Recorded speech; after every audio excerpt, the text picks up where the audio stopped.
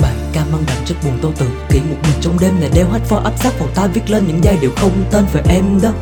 Liệu em có biết không, tôi đang hỏi em đó. Liệu em có tiếc không nếu như ngày mai tình ta tan vỡ? Liệu em có buồn không nếu như ngày mai không còn nỗi nhớ? Liệu em có buồn không? Không cần trả lời đâu. Tôi đã biết rồi, lời hứa ngày xưa ta trao còn đâu. Không cần thiết rồi.